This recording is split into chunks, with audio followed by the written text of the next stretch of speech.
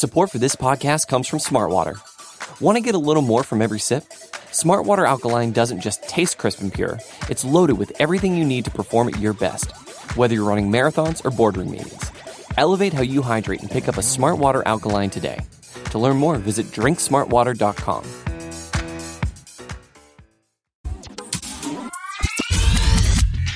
Which coast? Traveling east to west.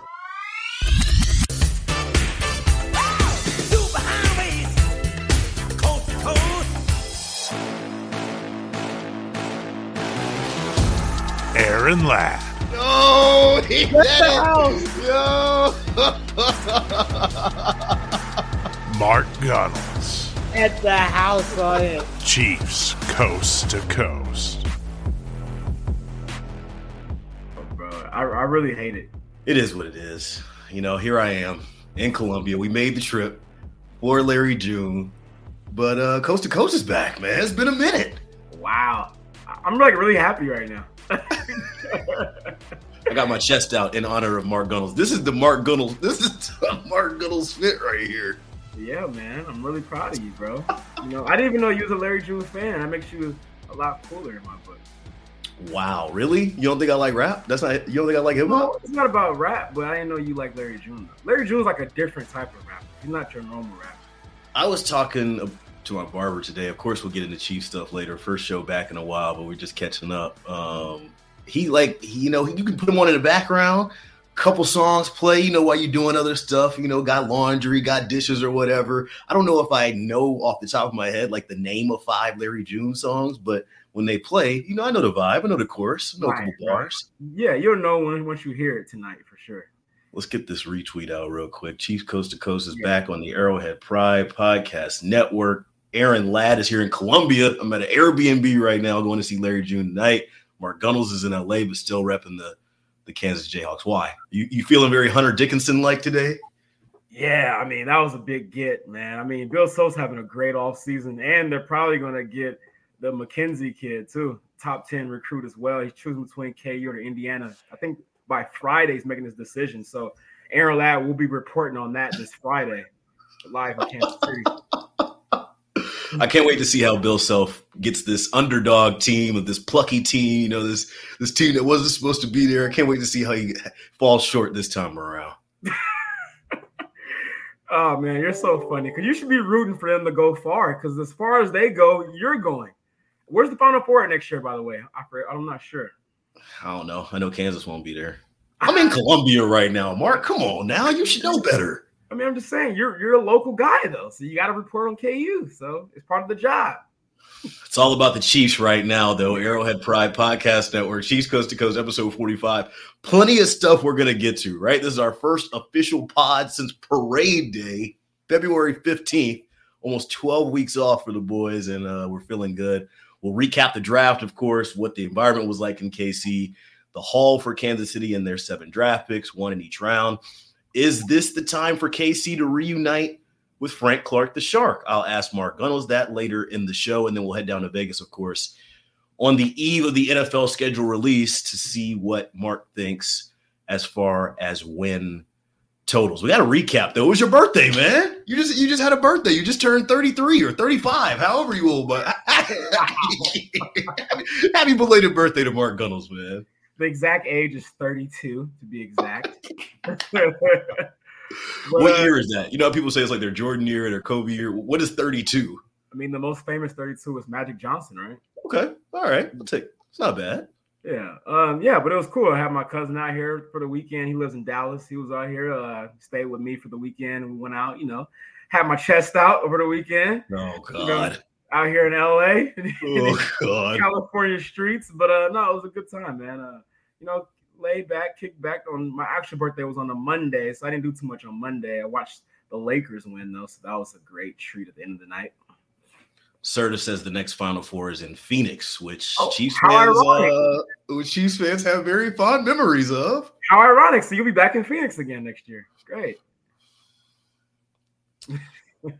Before we get too deep in the show, we want to make y'all part of the show. It's not a show without y'all. Yes, Mark. Yes, Aaron. But, of course, you all. We want to hear from y'all. A lot going on in Chiefs land over the offseason. You can, of course, chime in anytime on Twitter. Our handles, Hashtag C2C, we find those. We also have a voicemail line for y'all, 816-514-1267. The whole voicemail line wide open over the entire offseason. We'll listen to those and toss those up if you have them. If not, we'll be checking the comments and answering some at the end of the show. Let's just jump right into it, man. Busy show. Let's recap the NFL draft. Mahomes avoids, throws. He's a magician. Chiefs recap.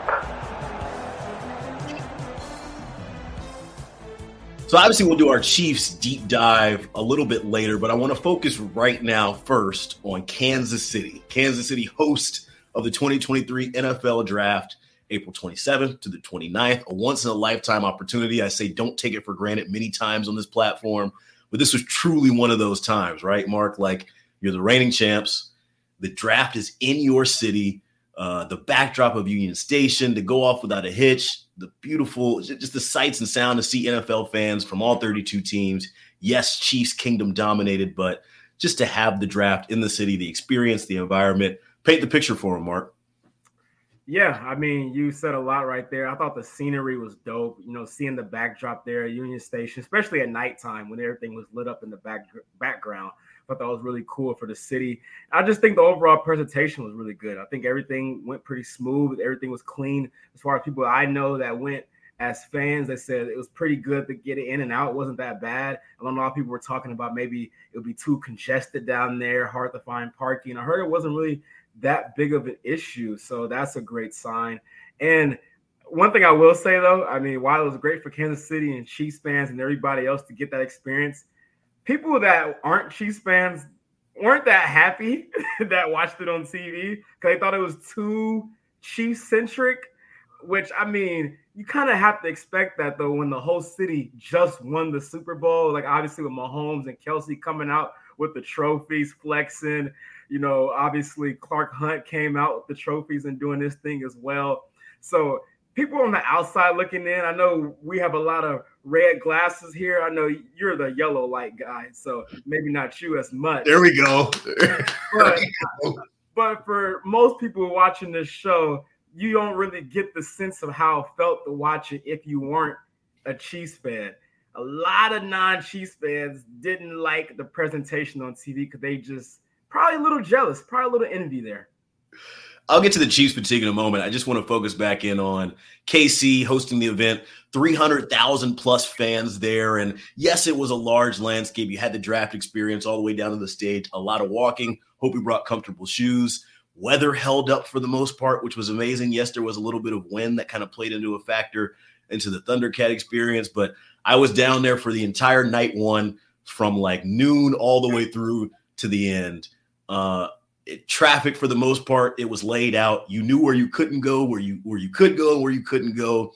The streetcar had the most traffic it had ever seen over that time period. I mean, we got to talk about a collection of efforts from Kathy Nelson and the KC Sports Commission down at the Kansas City Chiefs, National Football League. Truly a team effort to put this whole thing together. And when we talk about KC being like a rising sports city and being the city that's on the come up, that's not going to just host NFL drafts, but host a World Cup here in a few years and some of these big events that are coming to KC, this was kind of one of those test runs. And I would definitely say Kansas City passed with flying colors. But you read the shot sheet. You knew what was coming next. People were not very happy that Kansas City was flexing. And when Mahomes and Kelsey walk out with the Lombardi Trophy, and it's very loud in the back. You can kind of hear it in the back. Chiefs Kingdom, I think Mahomes, the first thing he says is, Chiefs Kingdom, let me hear you. There was a lot of boos in there, and you could hear the other 31 teams kind of letting their voice be heard. Is there that Chiefs fatigue in your opinion, Mark? Oh, 100%. I think we're definitely at that point. I think after they won that second championship, that's when it officially set in. I mean, it was already building up to that point, right? Even though they only had one Super Bowl before this past one, in the Mahomes era. Obviously, they got 3 overall, but I'm talking about just in Mahomes era. They went to 5 straight AFC championship games. So they're always in the hunt. They're always in the mix at the very end. So, and then obviously we know Patrick Mahomes, he's on every news outlet, Fox, ESPN, you know, he's everywhere. You can't get rid of Patrick Mahomes. And there's always this running joke, right? When somebody does something that's like a Mahomes-like play, they were like, if Mahomes did that, it'll be everywhere. Like we always see that, right? Every week. So I do think there is Chiefs fatigue, Mahomes fatigue. Travis Kelce even now. I mean, he has his podcast with his brother that's blowing up, doing the concert jam or whatever. That was that same weekend. I forgot to throw that in, but Kelce was everywhere too. Throwing the replica trophy on the ground. People are saying he disrespected the Lombardi trophy. How could he do that? That's the end of the Chiefs now. They're going to be cursed. Like, it's a lot going on, man. But we saw similar things with the New England Patriots when they first came out, when they won the first couple of rings, and people started getting tired of them, of Tom Brady and Belichick and Gronk. So, if you're a Chiefs fan, you should be happy that you're in this position, because a lot of teams, a lot of fan bases will never experience this moment. And beginning, I mean, Mahomes is only 28 years old. It's another one of those don't take it for granted moments. The Chiefs are starting to become that America's team moniker, if you will, to where you either love to root for them or you love to root against them. And that's what makes them so appealing. Obviously, we're on the heels of the NFL schedule release. That's what the league wants. Either you love them or you hate them. You're going to be watching no matter what, because they've got the stars. They've got Mahomes and Kelce. They've got the rings. They've got 2, been to the last 3, and they've got that draw, right? They've got the appeal, the pull at the heartstrings that makes you want to either root for them or hate against them. Chiefs fatigue is real. We felt it for a very long time. I think it was on big display at the draft, because the draft is one of those experiences for all teams where they're full of hope. And even teams that won 3 or 4 games last year feel like, hey, if we get a draft pick here, we can go on and we could be the Chiefs. We could be that team coming up next. But the Chiefs were there to remind you, we're not done yet. We're not here. We're not losing just yet. We've got this Lombardi trophy, and we're going to hold on to it for at least a few more months. Let's talk specifics on what Kansas City's draft actually looked like. Very unison here. I liked this. This is 1 pick per round in all the rounds. I mean, how simple could it be? KC goes 7 for 7. FAU in the first round, Felix Enudike Uzama out of Kansas State, Rashee Rice, Wanye Morris, Shamari Connor, BJ Thompson, Keandre Coburn, and Nick Jones. We're a little bit removed from the draft now, so we don't have to do grades or anything like that. I kind of generally wanted to ask, Mark, what did you make of Brett Veach's approach in this draft versus maybe other drafts where you've seen him work even last year? I think it was a very business-like draft. I think he's been kind of doing the same thing the last couple of years, just addressing some needs, not getting too cute, too fancy. Obviously, I don't think he did any flashy moves. I mean, probably the only one you can consider flashy is getting Rashee Rice in the second round. Obviously, the receiver, as we've been talking about receivers, I feel like every week in Chiefs Kingdom on Twitter. So I think that was probably the biggest splash move they made. But all in all, I thought they hit the ground running. You get the first round pick, you get Felix, a hometown kid. I think that was obviously flashy in the sense of he's from Kansas City, grew up being a Chiefs fan, went to Lee Summit High School, went to Kansas State. So he's been local pretty much his whole entire life. So what a full circle moment for him to be drafted by the Kansas City Chiefs. I thought that was pretty cool. But yeah, I think overall, you got an edge rusher, you got the receiver, you helped the offensive line. You got some competition there, right tackle. And then also you built up the DB room a little bit as well, which I think people may have been a little surprised there, right? Because you had obviously the rookie class last year in the secondary with McDuffie, Joshua Williams, the other Williams, right? All the Williams. So I do think that was pretty cool. All the Williams. Yeah. We're first show back, man. He's shaking the rust off. Yeah, knocking the rust off. But I think overall it was a good draft. I mean, obviously we won't really know until 3 years down the road how these guys pan out. I'm not really a big, to your surprise, I'm not a big draft grade guy, actually. Really? No, not. I mean, because how can you grade them? You haven't seen them. You can't. But half of the questions you throw out on Twitter, you can't really answer them. They're just there to start debate. I mean, well, I'm just asking questions. I'm not answering them, right? But I will say this, though. I do think one thing that Veach has done well over the last 2 years is get great value, right? You got Trey Smith really late in the draft. Obviously, you got Pacheco in the 7th round. I think one guy that could fall under that mold is the D tackle from Texas, Coburn, in the 6th round. This guy was a second team All Big 12. I watched a few Texas games this year. He stood out, jumped out on the screen a few times, especially I think in the Alabama game where they almost won that one. He made a few plays in that one. I think him falling in the 6th round was a great value based on what a lot of people projected him to go. He was a 4th-round grade by most people's projections. So to get him in the 6th round, you could be looking at another gem there for Brett Veach. Yeah, this was, and we're going to get to some sound here from Chiefs assistant GM Mike Borgonzi on the Chiefs kind of approach here. I thought the biggest 3 areas of needs, and I talked about this on a few platforms leading up to the draft, for KC, it was both sides of the trenches and then getting another weapon for Patrick Mahomes. You could pretty much say that for last draft, next few drafts. Like, you can say that pretty much every year, I feel like, for Kansas City or almost every team. The games are won and lost in the trenches. And then wide receivers are one of those pop positions now where you want to get them when they're in that cheap rookie contract and then let somebody else pay them.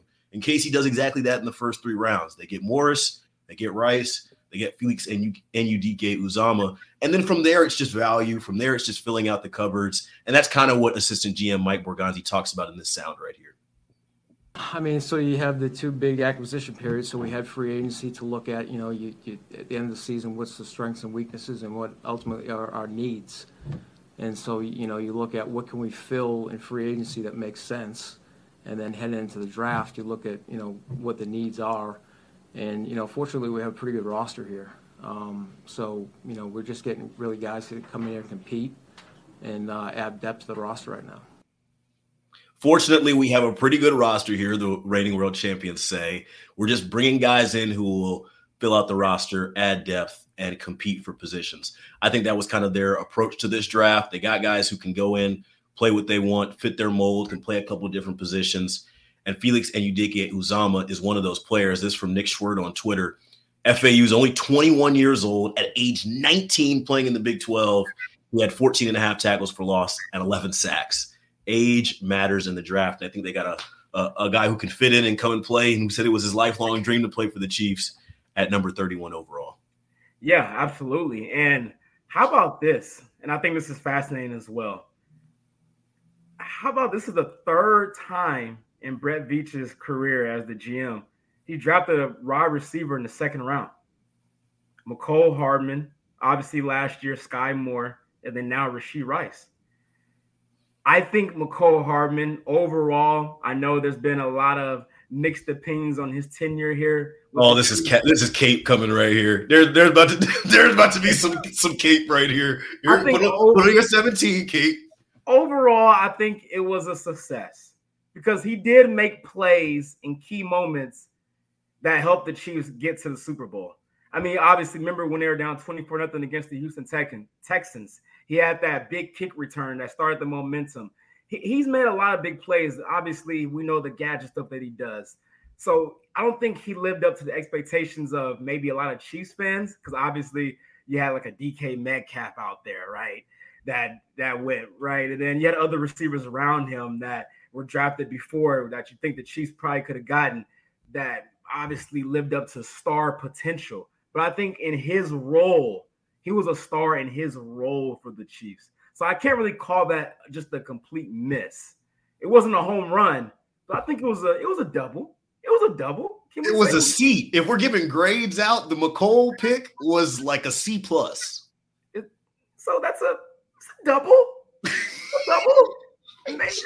Maybe a single. But okay, it wasn't a strikeout though. It wasn't a strikeout. About this year's class, Mark Gunnels. Give us something on this year's class. But no, I was making that point to say the jury's obviously still open on Sky Moore. He didn't have a lot of opportunities last year. I think that's going to change this season with the way the receiver room is looking right now. And then going to Rashee Rice.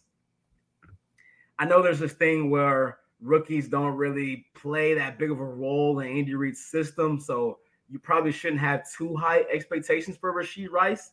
But if the receiver room stays the way it is right now, I think that may have to change because you only have one true veteran in the room, and that's MVS. So isn't it fair to say that we should expect a higher role for this rookie receiver if the receiver room stays the way it is right now?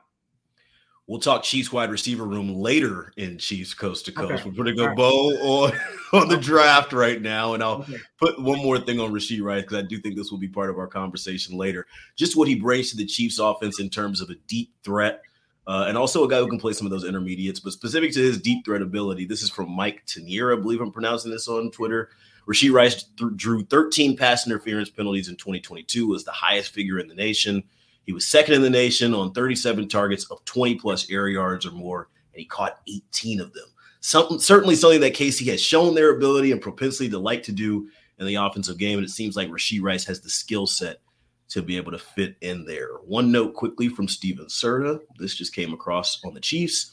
On Monday, June 5th, President Biden will welcome us to the White House to celebrate our championship season and victory in Super Bowl 57. Yes? Yeah. Chiefs are going to the White House. Okay. And that's actually a big deal because they didn't get a chance to do it in 2020, obviously because of COVID. So, the players that are still on the team from then, it's not that many actually. So they'll be able to experience that this year around. Yeah, will be cool to see that and follow that and just see how this whole year will be different. I remember one of my first games covering the Chiefs was that weird ring night, banner night thing where there was only 16,000 fans in the stand.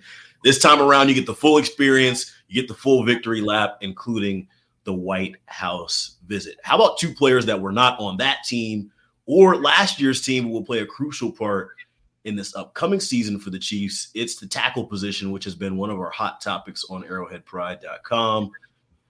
Jawaan Taylor, Donovan Smith look like they will protect Patrick Mahomes on the right and left side, respectively. Are they the answer right now, or what do you make of it? I mean, it's currently May 10th.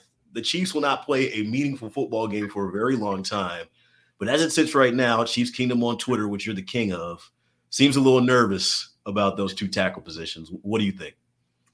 Yeah, so my stance right now is I like Jawaan Taylor. I think he brings the athleticism that the Chiefs didn't have on the outside, but I was under the impression that he would be the left tackle. So that when they got Donovan Smith. But why does that change your thought? Because I've seen that. I've seen that line of thing. Is it just the money? Is it just the dollar figures? Yeah, it's the money. Yeah. Okay. Yeah. Right. Obviously, we know left tackle is higher demand than right tackle. So if he plays right tackle at that money, he's one of the top 5 highest paid right tackles. And I just didn't envision that. And, Donovan Smith, he's a veteran. He's obviously been around the block a while. But if you look at him the last couple of years, he's regressed. I mean, he's had injury issues as well. He's always one of the top guys in holding penalties. So something that's not really I'm looking forward to. I would have loved him as a depth piece.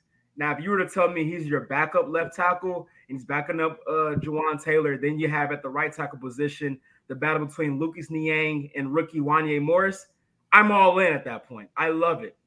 But him as a starting left tackle, I'm yellow light lad on that one. Wow. I'm a little nervous. Look at Gunnels showing some pause. I got to be a little nervous if he's my starting left tackle. I got to be honest with you. I wanted Jawaan Taylor to be that guy. I agree with you on Taylor kind of fitting some of that athletic profile that they like from their offensive linemen. For the Chiefs in their tackle position this offseason, I feel like there was maybe 32 options on the board, right? Like a couple of those options included Orlando Brown. A couple of those options included Jawaan Taylor. A couple of those options included Donovan Smith. I think some of those options included trading up for a guy in the first round. And we heard rumors about that for a while. We heard, I even saw Pete Sweeney tweeting out on draft night that they were looking for a partner and weren't getting the same type of feedback that they were used to getting. Maybe some of that Chiefs fatigue kind of seeping into how GMs do business and how GMs do trades. Anyway, all those through 32 options on what to do with the tackle. One of those options is we bring Donovan Smith in on a team-friendly deal, and he starts or breaks camp as the starter. The deal is team-friendly, and we've gotten details. This is from Greg Allman, who does a great job covering the Bucs on Twitter. He tweeted earlier this week, Donovan Smith's one-year deal with the Chiefs was reported up to $9 million, but without incentives, it's just a $3 million deal with a base salary being $1.98 million. So really, even if he does end up being your backup, Mark, I think that Chiefs fans can swallow that knowing we brought in another option to kind of compete, sharpen up the tools in the toolbox. a guy who's got veteran experience and that can add to that room, whether it's playing or just adding information. And the Chiefs kind of are good. It's going to be look, last year it wasn't perfect, and they ended up winning the whole dang thing. So Mahomes is going to have to cover up some aspect of it not being perfect. And he knows that. You kind of just go into the season saying, this is what we landed on. Here we go. Yeah, and I think my confusion comes in with this part. The fact that they drafted Wanya Morris in the 3rd round. And if you're making Donovan Smith your left tackle, you're eliminating the competition at the right tackle position because it's going to be Taylor. There will be no competition there. I was under the impression when you drafted Morris, it'll be open competition for him and Lucas Niang at the right tackle spot. But like I said, if Smith is your left tackle, then there's no competition at right tackle at all. I don't think that this is a done deal. I mean, it's obviously May 10th. It's early. We're looking at stuff on paper. I think the Donovan Smith move was a surprise to many of us. I would not be shocked if there would be another surprise move down the stretch. I think there still is competition on both sides of the line. But as Andy Reid said, Smith and Taylor, your guys as of right now. How about another hot topic? We're moving right through 25 minutes here on Chiefs Coast to Coast, episode 45. I was going back and forth with my guy Country over this one because he just shouted out and said, there's no need for the Chiefs to redo Mahomes' contract. And I said, there's no way you can believe this. I know Chiefs fans in the deep depths of their heart want that contract to be what he plays on, but it's just not going to happen. He's outperformed that contract 3 years in, and it was a $500 million contract then. Yes, he's incentivized by winning. Yes, I know he has endorsements out the ass and he's getting paid off the field. But the goal is to keep the franchise happy, Mark Gunnels. And I'm going to do that by any means necessary if I'm Clark Hunt in the front office. I saw that back and forth on my timeline earlier. I did see that. Shout out the Country and Kingdom Cast, by the Absolutely. way. But, yeah, I mean, I guess here's what I'm trying to see where you're coming from. Are you saying if Mahomes comes to the table, then do whatever? Are you saying just give it to him without him even wanting a raise or restructuring? Because there's no point in doing it if he's not asking for it. Like if he's happy with how it's looking right now and him and his agent are, I don't see the point of just going out your way to say, hey, here you go. There's a raise in your account today, buddy. You didn't ask for it. We're just going to give it to you anyway. Like, I don't see what's the point of doing that. Okay, so I'm going to let me add some pieces of context off Twitter. We did our research before the show, and then I'll give my opinion. This from Pro Football Talk, which kind of re-stirred the pot on this conversation as far as Mahomes deserving a new deal. Florio says, expect Mahomes before the season to begin to once again be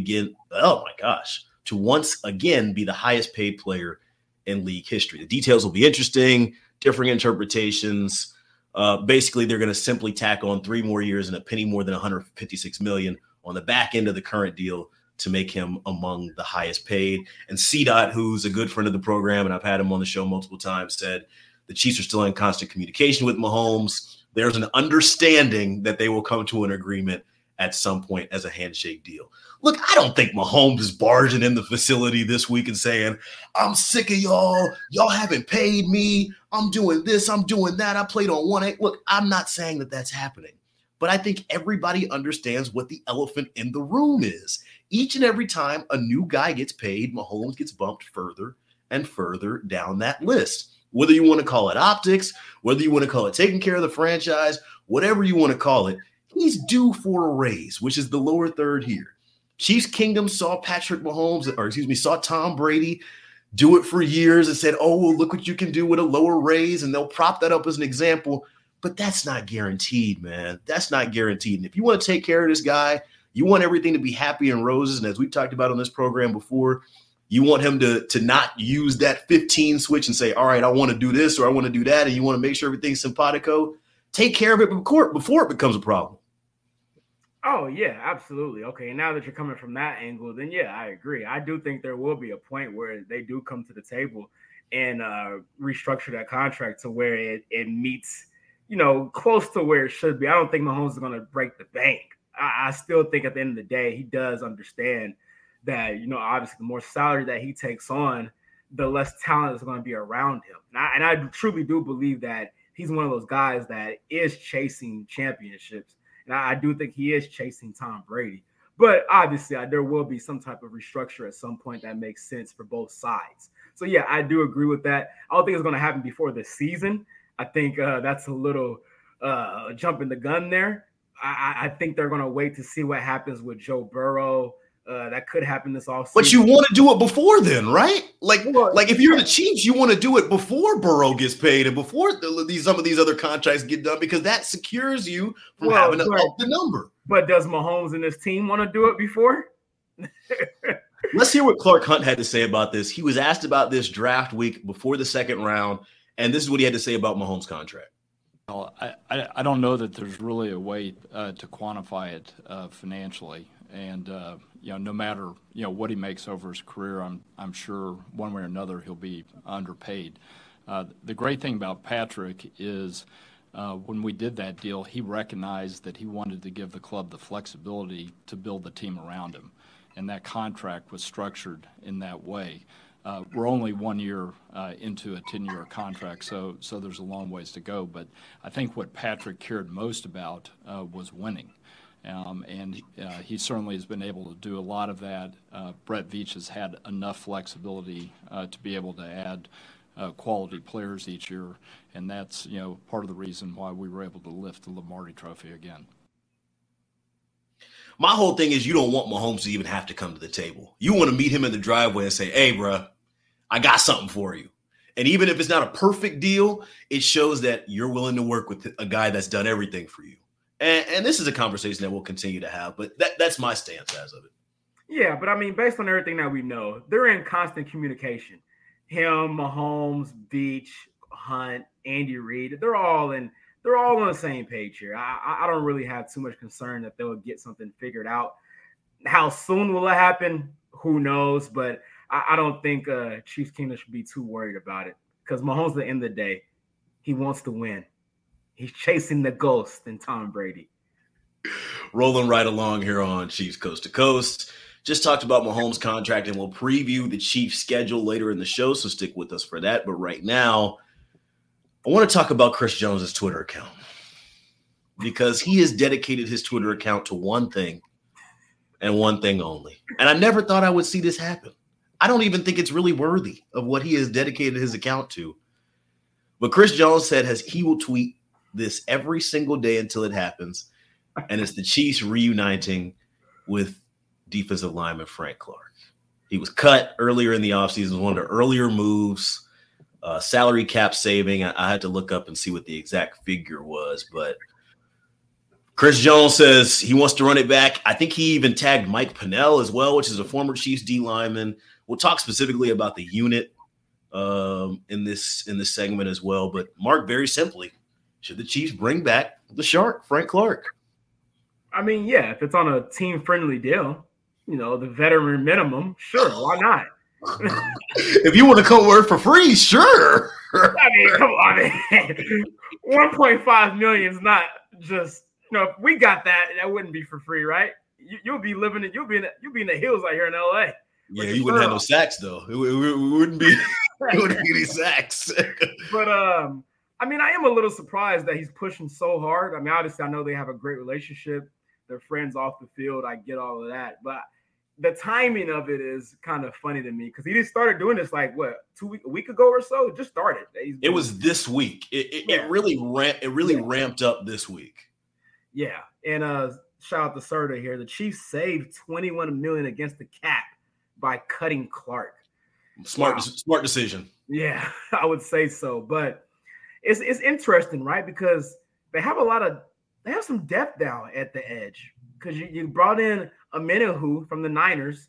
I feel like that move has been talked about enough. Then you got obviously Felix. You still got GK there in his second year. You got some bodies there. I mean, it wouldn't hurt bringing Clark back on a cheap deal as a rotational piece, obviously. So I'm all for that.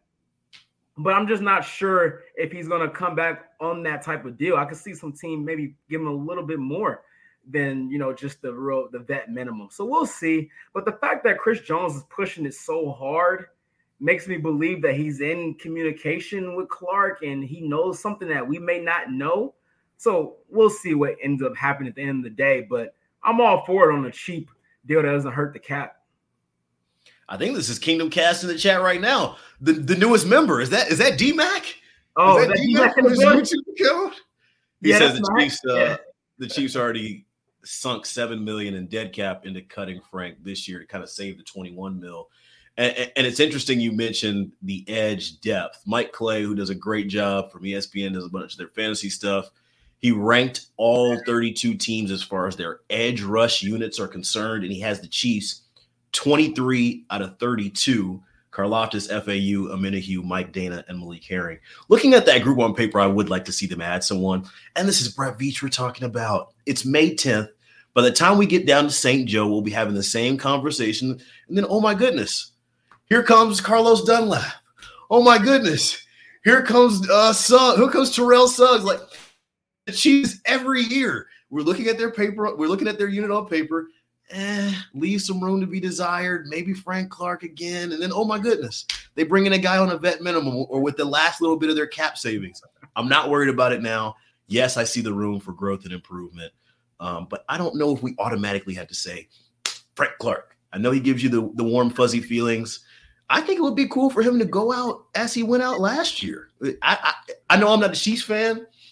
I wouldn't want to taint that moment of him hugging Spags that I tweeted out, the moment that he's on the bench kind of letting it all soak in, that whole season, kind of the ebbs and flows. I know Chiefs fans have gone hot on him and gone completely cold on him.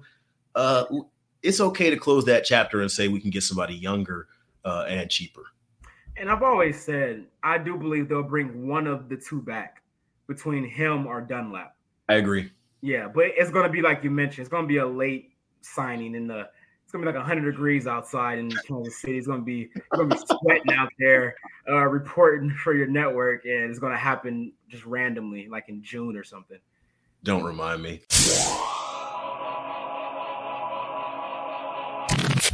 Let's preview the Chiefs schedule. Stop it. You can't do this. You can't escape. You can't make these plays. You can't make these throws. Come on, give us a sneak preview. Chiefs preview.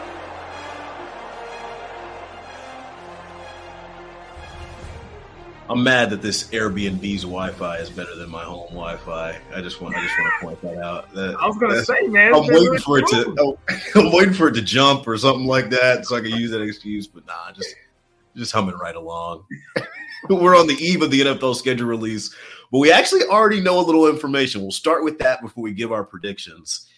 The international series will feature the world champion Kansas City Chiefs.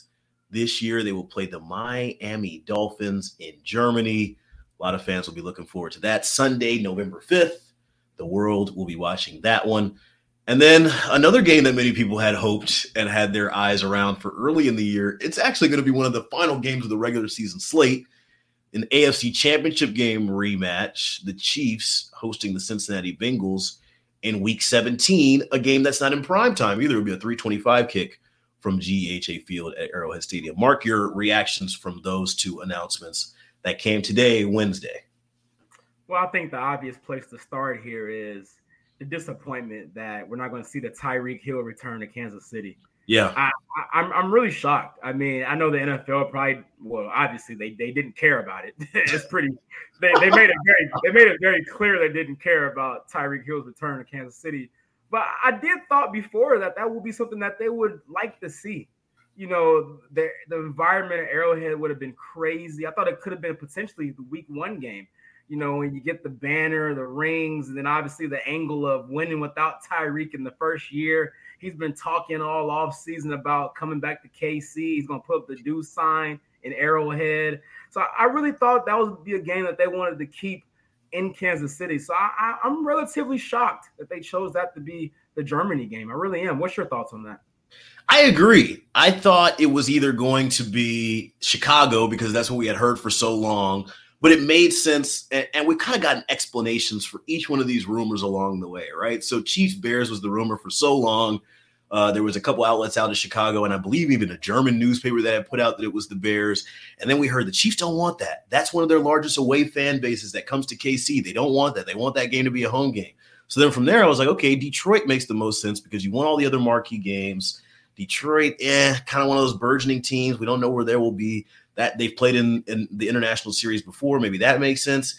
Never did Miami cross my mind because of the Tyreek thing, right? It just made too much sense. Whether that game was to start the season off, whether that game was going to be in mid-October, it didn't matter. You wanted that build up, that week-long theater of Tyreek Hill returns to Kansas City where he played for so long, and they're coming off a Super Bowl victory without him.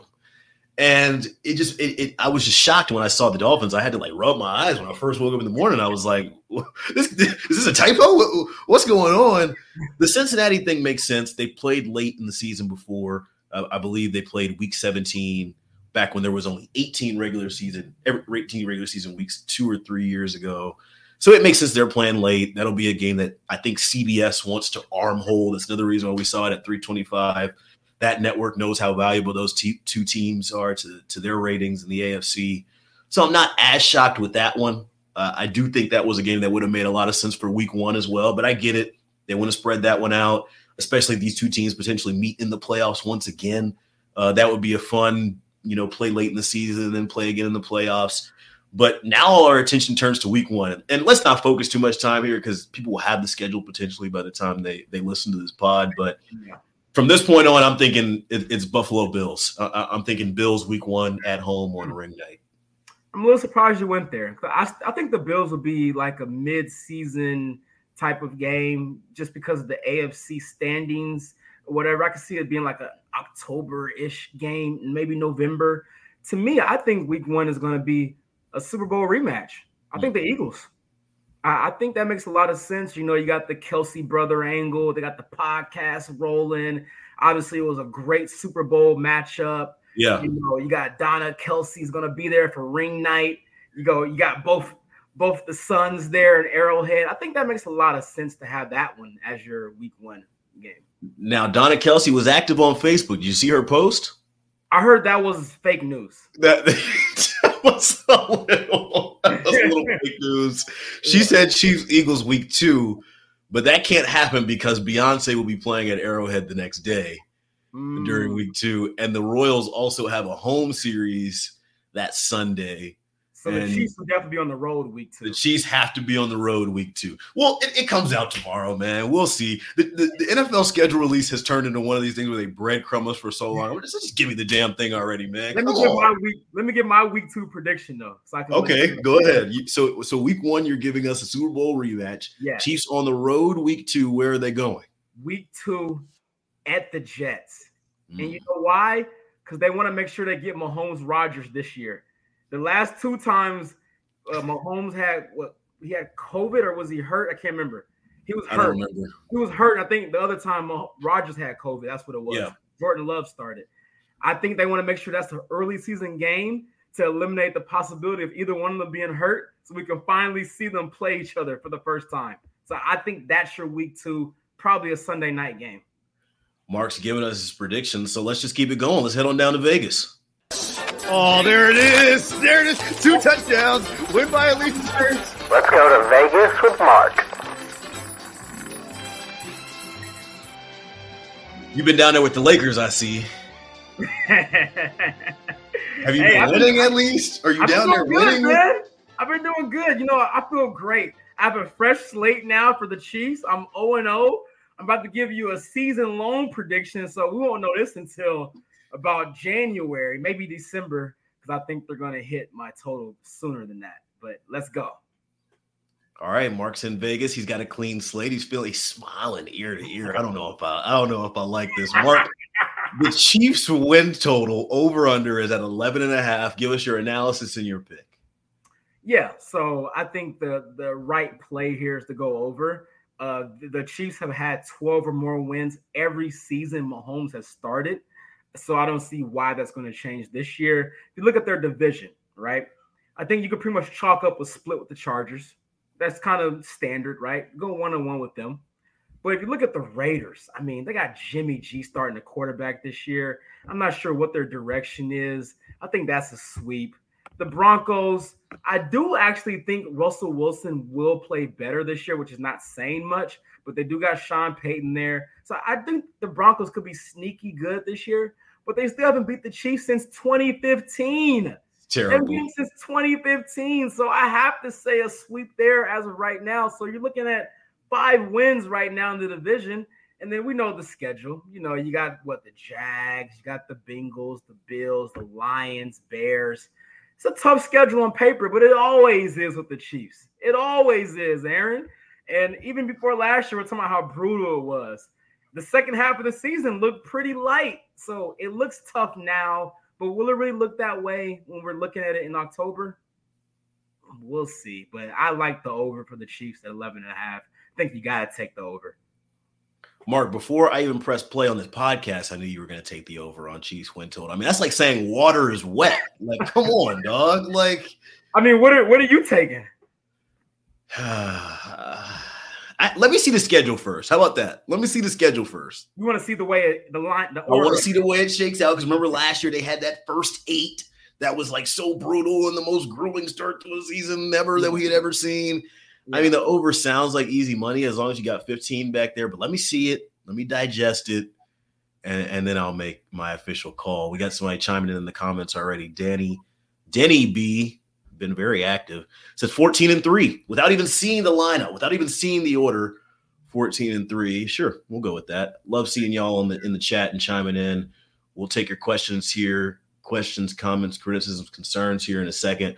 Want to run through rookie camp because I was there for 2 of the 3 days and got a good look at the draftees as well as some undrafted free agents and some tryout guys, and just wanted to give my takeaways on that. This will be really fast because Larry June is calling.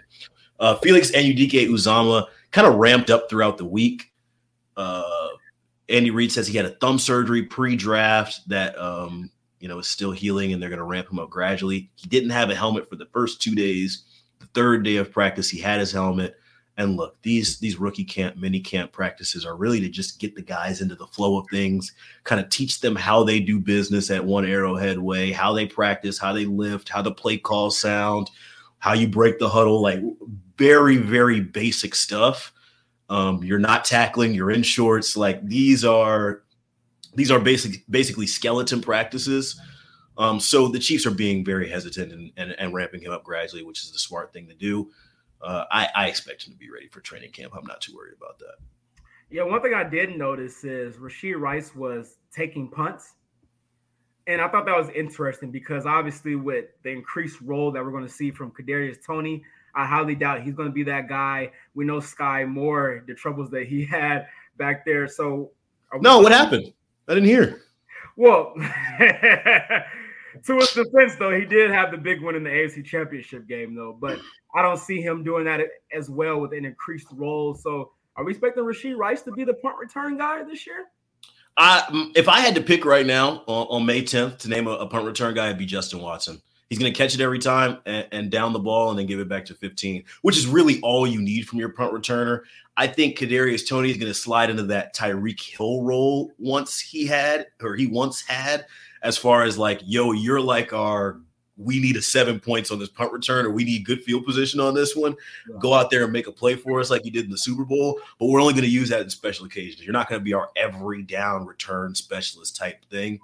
And I think that role fits him well. If it's up to me, Justin Watson does it. Rashee Rice should have experience doing it, and that's why he was practicing it in rookie camp, because there might be a chance when his name gets called to get thrown out there.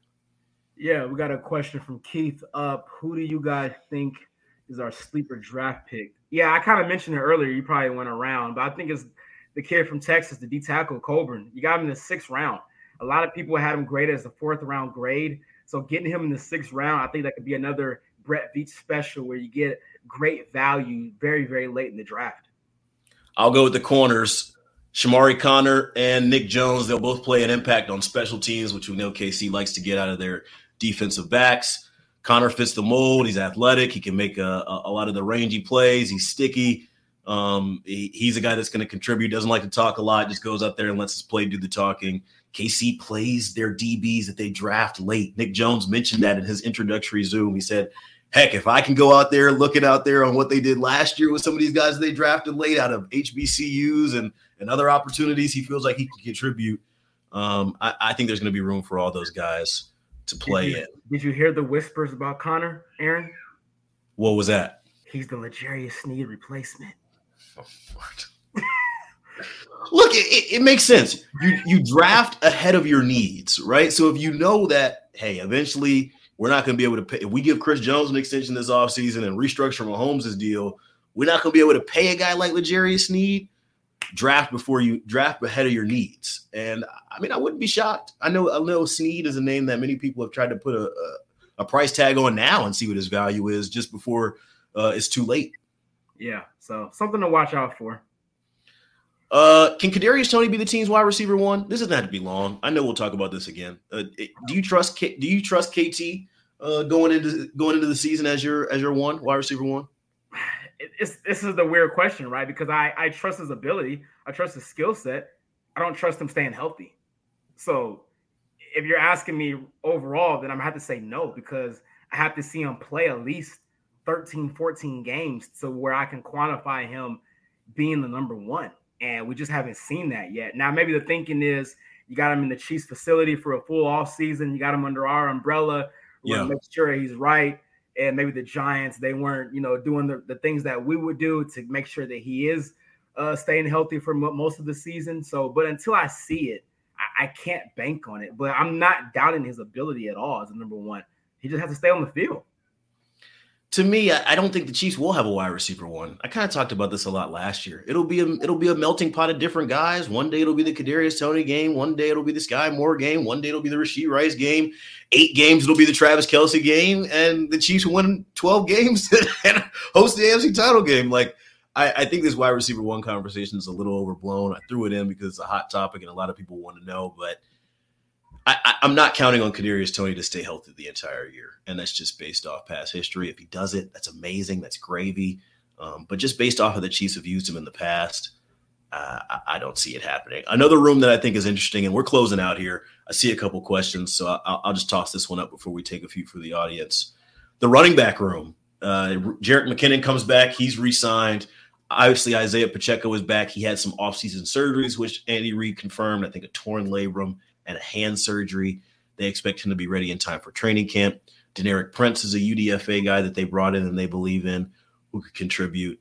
And then there's the man of the hour. 5th-year option declined, but he will be a Chief in 2023. Specific to his 2023 role, what do you see as the role for number 25, Clyde Edwards-Helaire? Yeah, I know a lot of people were trying to get rid of him. They were throwing out trade ideas, throwing to the curve, all of that, right? But I like him as your third guy, or even if he's your third guy. Yeah. What? Okay. We'll put him over McKinnon. Continue. I want you to go. Oh, okay. Yeah. So I think he's your third guy, and I think it's a mixture of him and McKinnon in number 2. It's not really a stronghold in number 2, but they'll be in the mix there, right? Obviously, Pacheco's your number 1. We know that for sure as far as the pecking order goes, but it's not a bad alternative of him as your number 3 or number 2 guy. I mean, the guy's been around the system. He was actually productive when he was playing. I know he didn't say it. Please say it. Thank you. Please say it. The guy was productive when he was on the field, and if he has a lesser role, the odds of him staying healthy are a little higher. So I think it's not a bad thing. I don't know why Chiefs fans are so in a rush to get rid of him. I don't get it. Keep him around for this last year on a cheap deal, and he's probably the best number 3 in the league if he's your number 3. I mean, for crying out loud. Yeah, I don't even think Clyde would like to hear this if he heard this right now, but him being the 2 or the 3 headed into the season actually helps him. The expectations are lower, the playing time, the weight, the bang, the impact on your body is lower. Yes, when you come in, you're expected to shine with your limited opportunities, but I think this is kind of a win-win for KC. I still see a role for him potentially in 2024. I know they declined the option, but as far as a depth piece, as far as knowing the system and playing the role that they want, I see a role for him in the pass game as well as the run game. Jerick McKinnon can't play all 18 regular season games plus whatever the playoffs looks like. Isaiah Pacheco can't do that either. It's going to have to be a running back by committee. Look around the league and tell me how many teams are running an RB1 on 1st, 2nd, and 3rd down. It just doesn't happen anymore. The league doesn't look like that anymore. Clyde Edwards-Helaire is one of these guys with the fan base where we talked about Frank Clark earlier. They're hot and cold. His debut was one of the hottest. I mean, people thought they had Jamal Charles reincarnated. He went crazy. They just played Houston 18 times, right? Like, I think Clyde's going to come back with a new energy. Yes, I know he skipped the parade, and that didn't look great.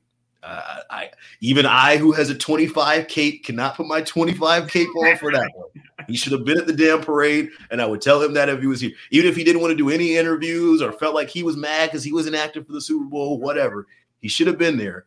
But despite that, he's back with KC now. And this is what General Manager Brett Veach had to say about Clyde Edwards-Helaire entering 2023. After just being over now, that's another thing that will get addressed here soon. And, we're excited, though, for Clyde this season. Actually, he was the first guy I saw in the building today, in tremendous shape. So he's a good football player. He's going to help us out here. And, again, with these guys that, we have a list of things to do with a bunch of these guys. And now that the draft has officially ended, in the next coming weeks, now's the time when we go through all that stuff and start making our plans for the future. But needless to say, we're excited to have him back in the building today and look forward to, hopefully a healthy 2023 campaign from him. In the words of the late, great Terez Paylor, the contract year is undefeated, and Clyde Edwards-Helaire is in a contract year with the Chiefs this year. First guy in the building that he saw. Very telling. Very telling. Let's take these couple questions here. Danny B says, how many wide receivers for the Chiefs go over 1,000 yards? Probably just one, if that. I mean, because we're not counting Travis Kelce. He's a tight end. No. Yeah. I mean, we already said we don't trust Tony to stay healthy enough because he's got to play 16, 17 games to even get that 1,000 yards. You're not going to get that in 12 or 13 games. Sky Moore is like 700-800-ish. I don't see it. It might not be nobody. It might not be one. Yeah, I don't think it happens. I think you have 3 or 4 guys who go above 500 yards. And maybe that works out. MVS might be the closest to breaking 1,000 yards just because you can pencil him in as there every time. He's done it. He's an experienced veteran, yada, yada, yada, has played with Mahomes. But the Chiefs' era of having a dominant number one receiver that goes over 1,000 yards, it's over. It ain't happening no more. Yeah, I mean, I think Tony can, but I just don't trust him to be available for enough games to get that 1,000 yards. 56 minutes, man. Efficient. Look at that. We back in our back. This felt good. I'm like, we back on the mic now. Okay. Yeah, man. First episode back. Got you with your shirt off. Oh. About to go see June. Hopefully you post on your story so we can be there with you and feel the experience. Where's it going to be at? Where's he performing at out there? It's at the Blue Note. The Blue Note in Columbia. I've been there before. I know the Blue Note. Yeah. That's downtown Como, right? You've been to Columbia? I went to school 30 minutes away, Aaron, at Lincoln. You got to check in when you come to Columbia now. Make sure you. Can I wear this with you when I'm in Columbia? All right, we're done. Coast to Coast is out of here. Goodbye. Goodbye.